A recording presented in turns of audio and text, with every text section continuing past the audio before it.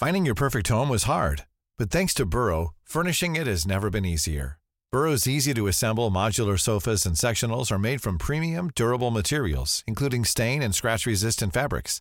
So they're not just comfortable and stylish, they're built to last. Plus, every single Burrow order ships free right to your door. Right now, get 15% off your first order at burrow.com/ACAST. That's 15% off at burrow.com/ACAST. This is an RNZ podcast. Hello, I'm Simon Morris. A few years ago, I went on record as saying the best movie producer currently operating out of Hollywood was Kevin Feige, the Marvel Comics mogul.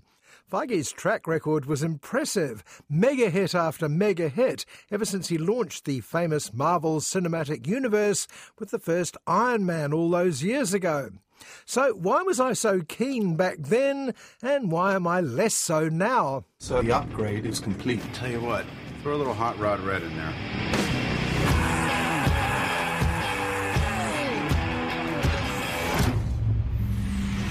Damn. Good luck keeping up. This wasn't my first rodeo with Marvel Comics. Back in my early 20s, I became obsessed with Stan Lee's Empire, Spider-Man, the X-Men, the Amazing Hulk, Thor, and so on.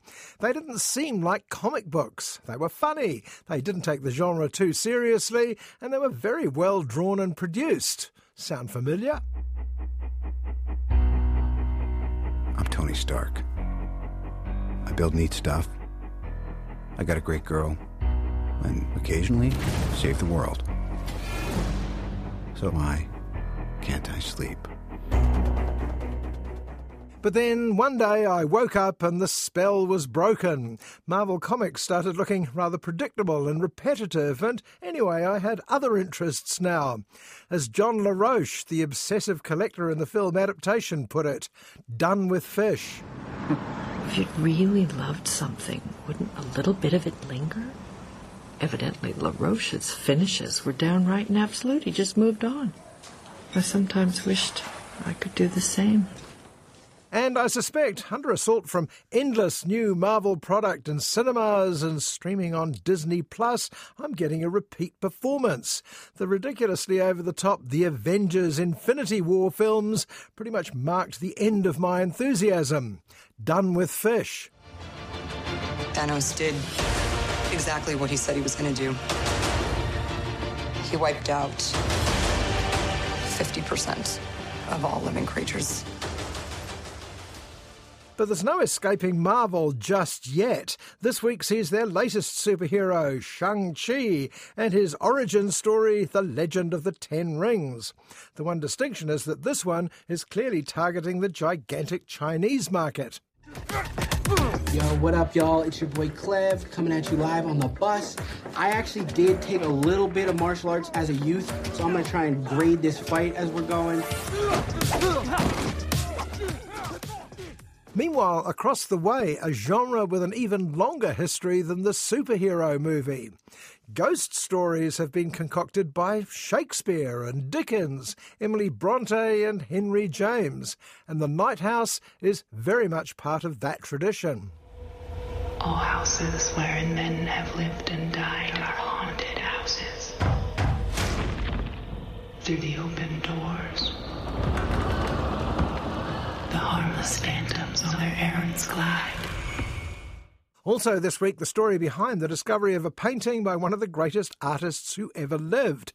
The lost Leonardo is almost too good to be true, and thereby hangs the tale. I'll talk to the director, Andreas Kofod, later in the show.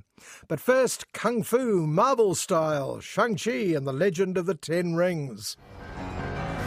I told my men they wouldn't be able to kill you if they tried.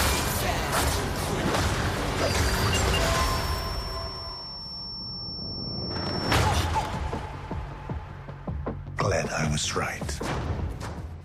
At the height of their powers, Marvel Comics films could make you forget for 2 hours that you'd been watching essentially a blown-up kids' movie. The A-list casts, even the backup players, included people like Sir Anthony Hopkins, Sir Ben Kingsley, Tilda Swinton and Robert Redford. The talented directors, often drawn from award-winning independent films. The intricate plots and snappy dialogue, all combined to give the illusion you were watching something grown up.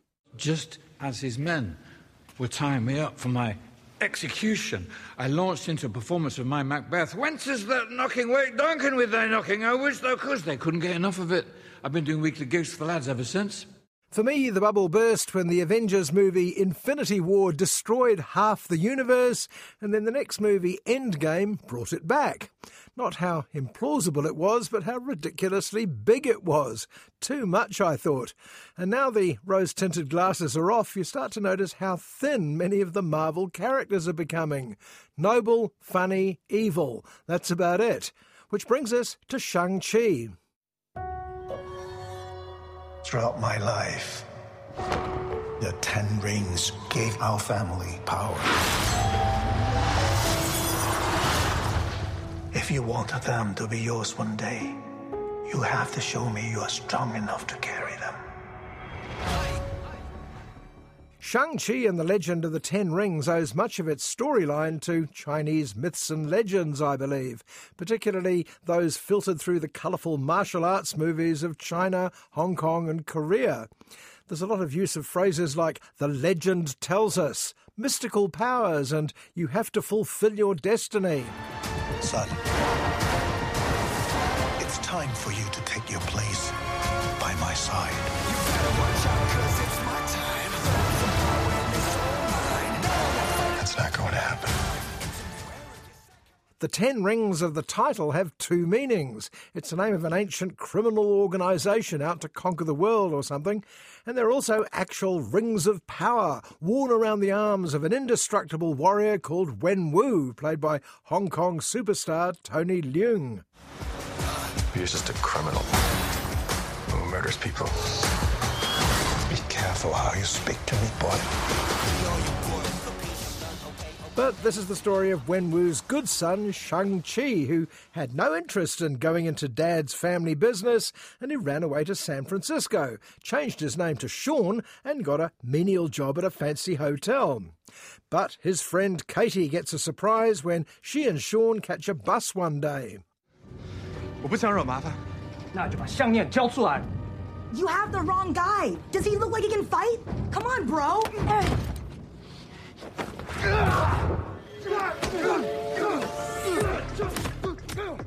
Katie is played by comedy actress Awkwafina, who became one of the essential ingredients in any American film aimed at a Chinese market. She shone in films like Ocean's 8 and Crazy Rich Asians, and she's one of the best things in Shang-Chi and the Legend of the Ten Rings. Hey, can we get real for a second? We've been friends for 10 years. I know that you don't like to talk about your life, but a guy with a freaking machete for an arm just chopped our butts in half. It transpires that Wenwu has sent his goons to drag Shang-Chi home to join him in his nefarious schemes. Shang-Chi defeats them temporarily and then, with Katie in tow, dashes off to find his fellow warrior sister in Macau, with Dad's goons in hot pursuit.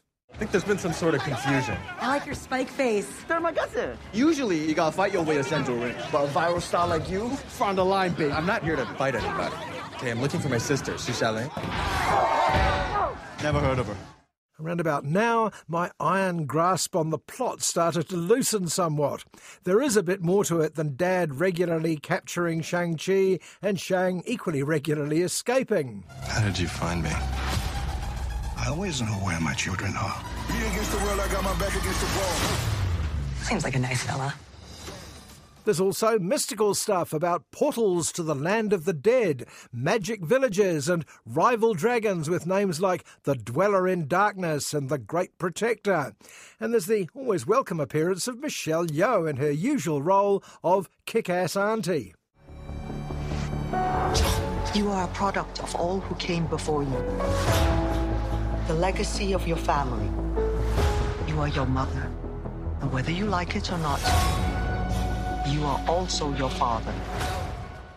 But the secret of the classic Crouching Tiger, Hidden Dragon, also starring Michelle, and the earlier, better Marvel movies is that they took some trouble to win audiences over. They didn't simply assume we were there already. Okay. Hold on, everybody!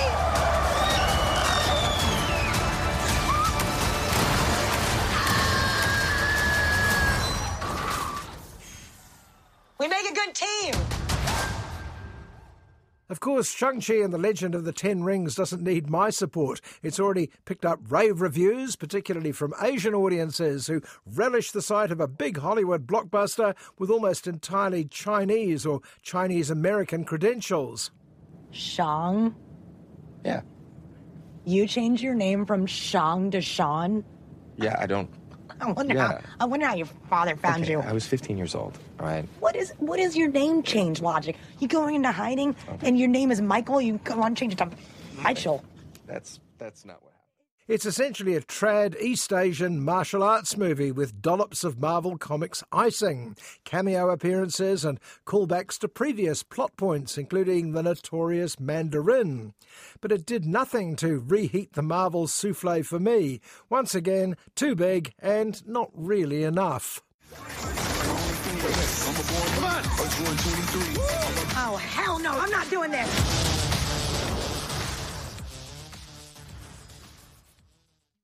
I'm slightly embarrassed to confess I can't usually get into horror films and ghost stories. Either they're too stupid, an endless string of things going bump in the dark, or they're too damn effective and I end up with sleepless nights. No fun either way. But I can't deny that when they're done well, they do the business.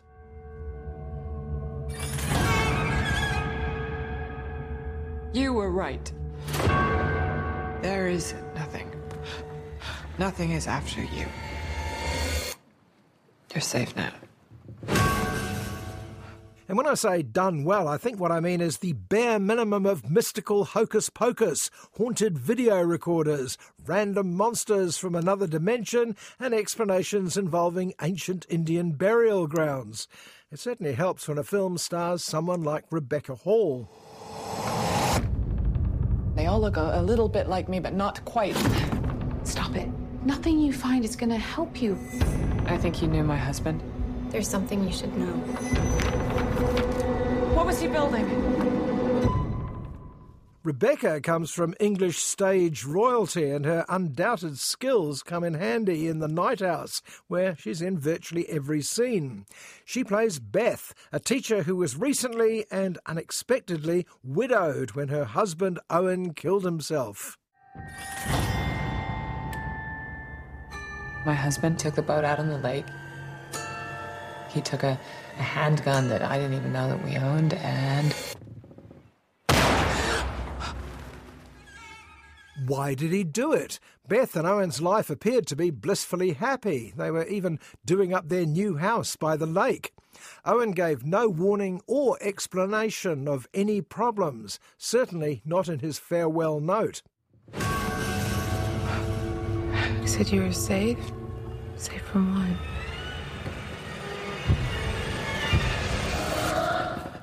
You were right. Nothing's after you. What could that possibly mean? Beth obsessively pores over old home movies. Maybe there are clues that she's been missing.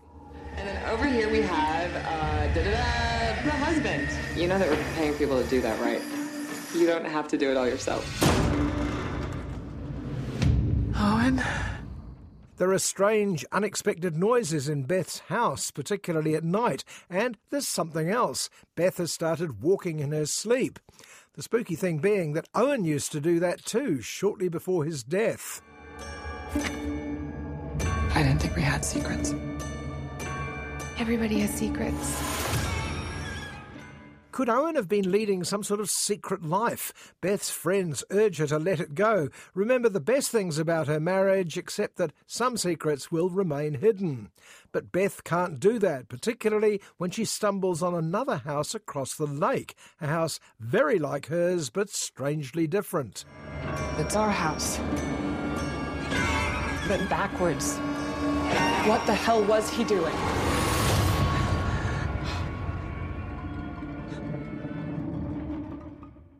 The Night House is a smart haunted house mystery that keeps its own secrets until well into the film. Star Rebecca Hall is terrific in it, taking us with her as she tries to make sense of events that seem to defy a rational explanation. You're not well, Beth.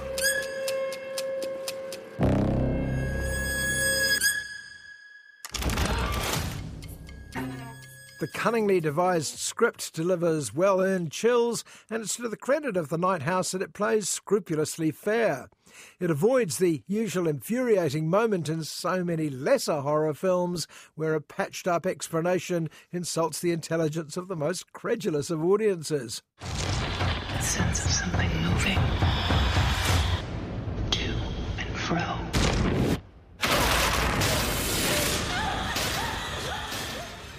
No, this is good, scary fun of the kind that Victorian masters like M.R. James, Edgar Allan Poe and Robert Louis Stevenson used to cook up. And even if, like me, you're not usually a ghost story fan, The Night House is well worth chasing up. Safe from what?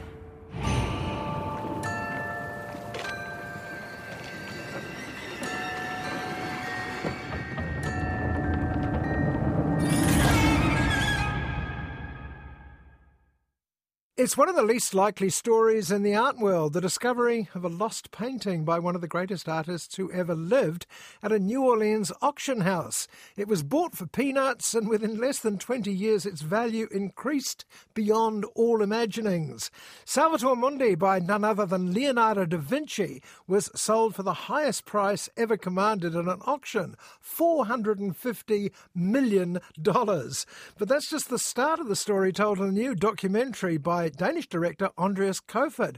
The film is called The Lost Leonardo, and Andreas joins us on the line from Copenhagen. Hi Andreas, how are you? I'm fine, thanks. How big a deal is it to discover any painting by Leonardo da Vinci? Well, it's a very big deal. There are only 15 known Leonardo da Vinci paintings in the world right now, and the last time a new painting by him was discovered is more than 100 years ago. So it's something that is completely rare.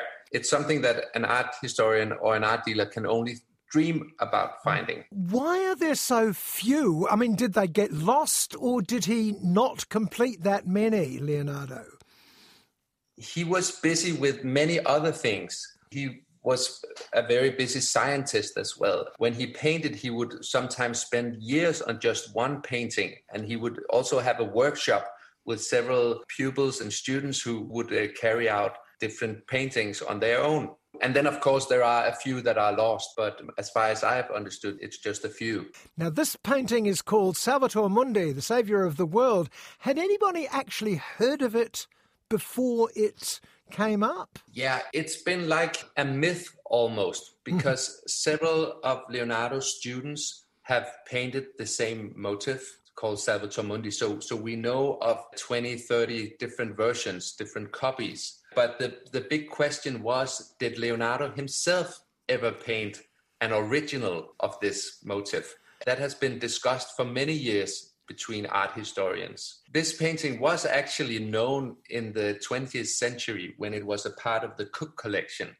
But the challenge was that it had been overpainted before that. So it didn't really look like a Leonardo, it looked like something else. So when the people who found it in 2005 in New Orleans, they got it to New York, they cleaned it, and then they could see that there were some fantastic details underneath. I need to know why he bought it in the first place, because it sounds a bit of a mess when Alexander Parrish found the painting in New Orleans. That's right, but his profession is actually to find undiscovered masterpieces. So I think he takes some chances. I mean, he didn't see it in real life before he bought it, so he just took a chance and paid $1,100, and then there was a jackpot. But before that, they needed to get somebody in who was going to restore it, and they brought in Diane Modestini, who seems to be quite a major character in this story. Exactly. She is a world-famous restorer, and she got the painting in and showed it to her husband, who was also a very famous restorer. He passed away a little after this, and she started making the restoration and spent 4 years with the painting and created almost like a bubble around herself and the painting, and got this very special relation with the painting. There was some idea that it might have been from the school of Leonardo or one of his pupils, but she suddenly started to get an idea that it was by Leonardo himself. I mean, how do you authenticate a Leonardo painting? It's not just up to one person to authenticate a painting. It's something that takes years. Normally, it's something that involves a number of scholars, a number of examinations of the painting. And in this case, it happened a little fast. The National Gallery in London, they were planning for a big Leonardo da Vinci exhibition in 2011. And they heard of this painting, and the director saw it in New York. And then they invited it for further inspection at the National Gallery in London. And they invited 5 scholars to look at it. And the atmosphere was positive. These different scholars discussed it back and forth, but they never really gave a formal opinion. But anyway, the National Gallery decided to label it as an autograph Da Vinci, and they were completely convinced that it was by Da Vinci. An autograph Leonardo means he did it all. He didn't just do bits of it and hand it to his pupils. This is all his own work sort of thing. Exactly. But then later on, this whole process of authentication was criticized heavily by other Leonardo scholars and other art historians who said, well, they should have waited before giving it this label. It should have been like an open discussion for years.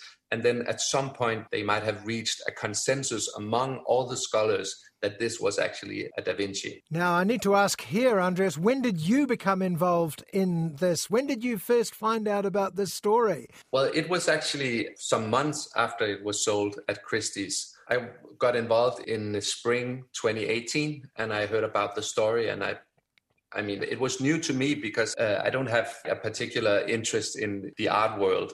I make documentary films about all different kind of things. And for me, the story was new, but it was intriguing in so many ways and had so many layers. I felt it was definitely worthwhile pursuing this idea.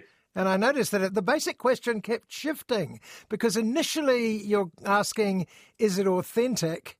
And after a while, you're starting to think, how dodgy is the entire art world? Everybody seems to have vested interests, don't they? Exactly. In a way, the whole authenticity question becomes irrelevant because it's more about everything that happens around the painting more than the painting itself. You see how dealers and buyers are interested in art because they can use it in a certain way. They can make money of it. They can hide money by investing in art. One can even buy art as a trophy, as a tool, as a geopolitical tool to obtain power, as you see with Mohammed bin Salman, the Saudi prince, who ends up being the owner of it.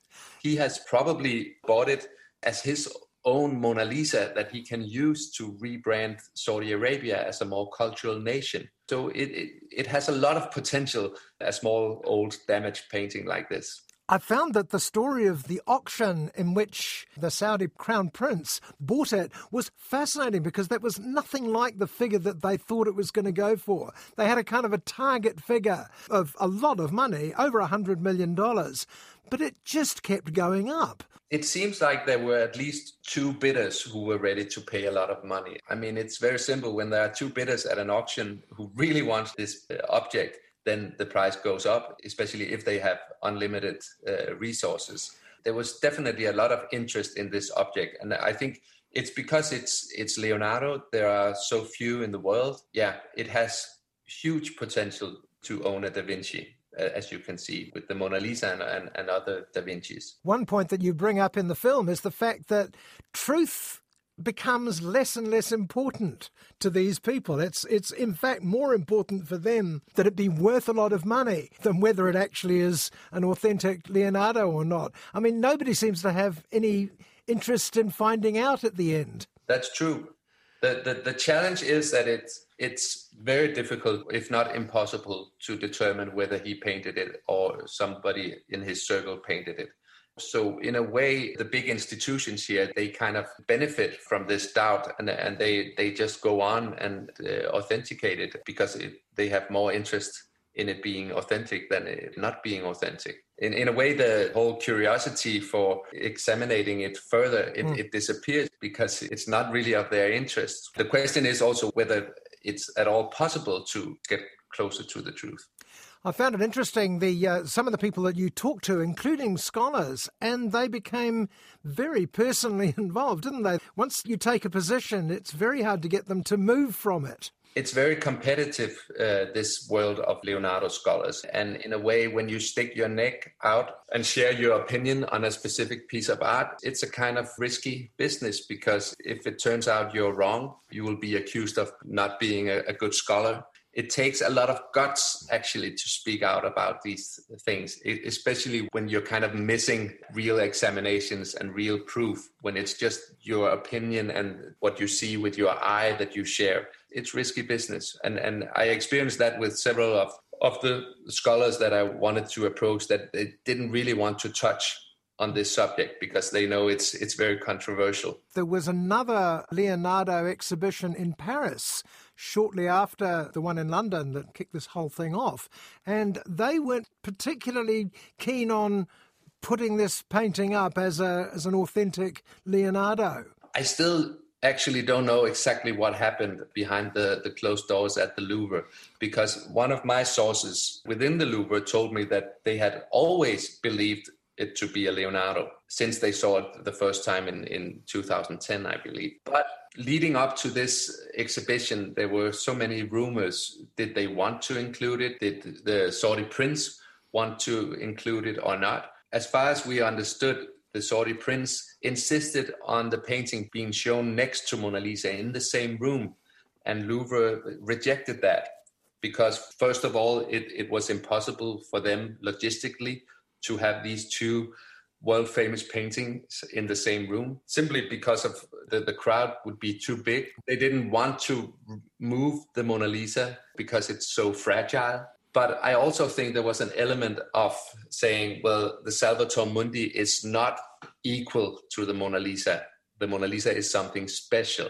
Apparently, they rejected this demand from the Saudi prince. What is happening now probably is that he will exhibit the painting in his own museum in Saudi Arabia at some point, because then he can control everything around it. He is apparently also a bit paranoid around all the criticism that has faced this painting. If it turns out that he bought the world's most expensive painting and it turns out not to be authentic, then he will look like a fool. And he's not interested in that. I think that one question that only gets asked once or twice in the film also, Andreas, is it any good? Aside from, how valuable it is and the fact that even a bad painting by Leonardo, were such a thing possible, would still be worth the money that you pay for it. But one of the critics was sort of saying it's not even a good painting. I mean, there's something rather wobbly about one of the fingers, isn't there? Yeah. It's not up to me to judge. I'm not a paintings expert at all, and I've never seen it in real life. So for me, it's difficult to judge.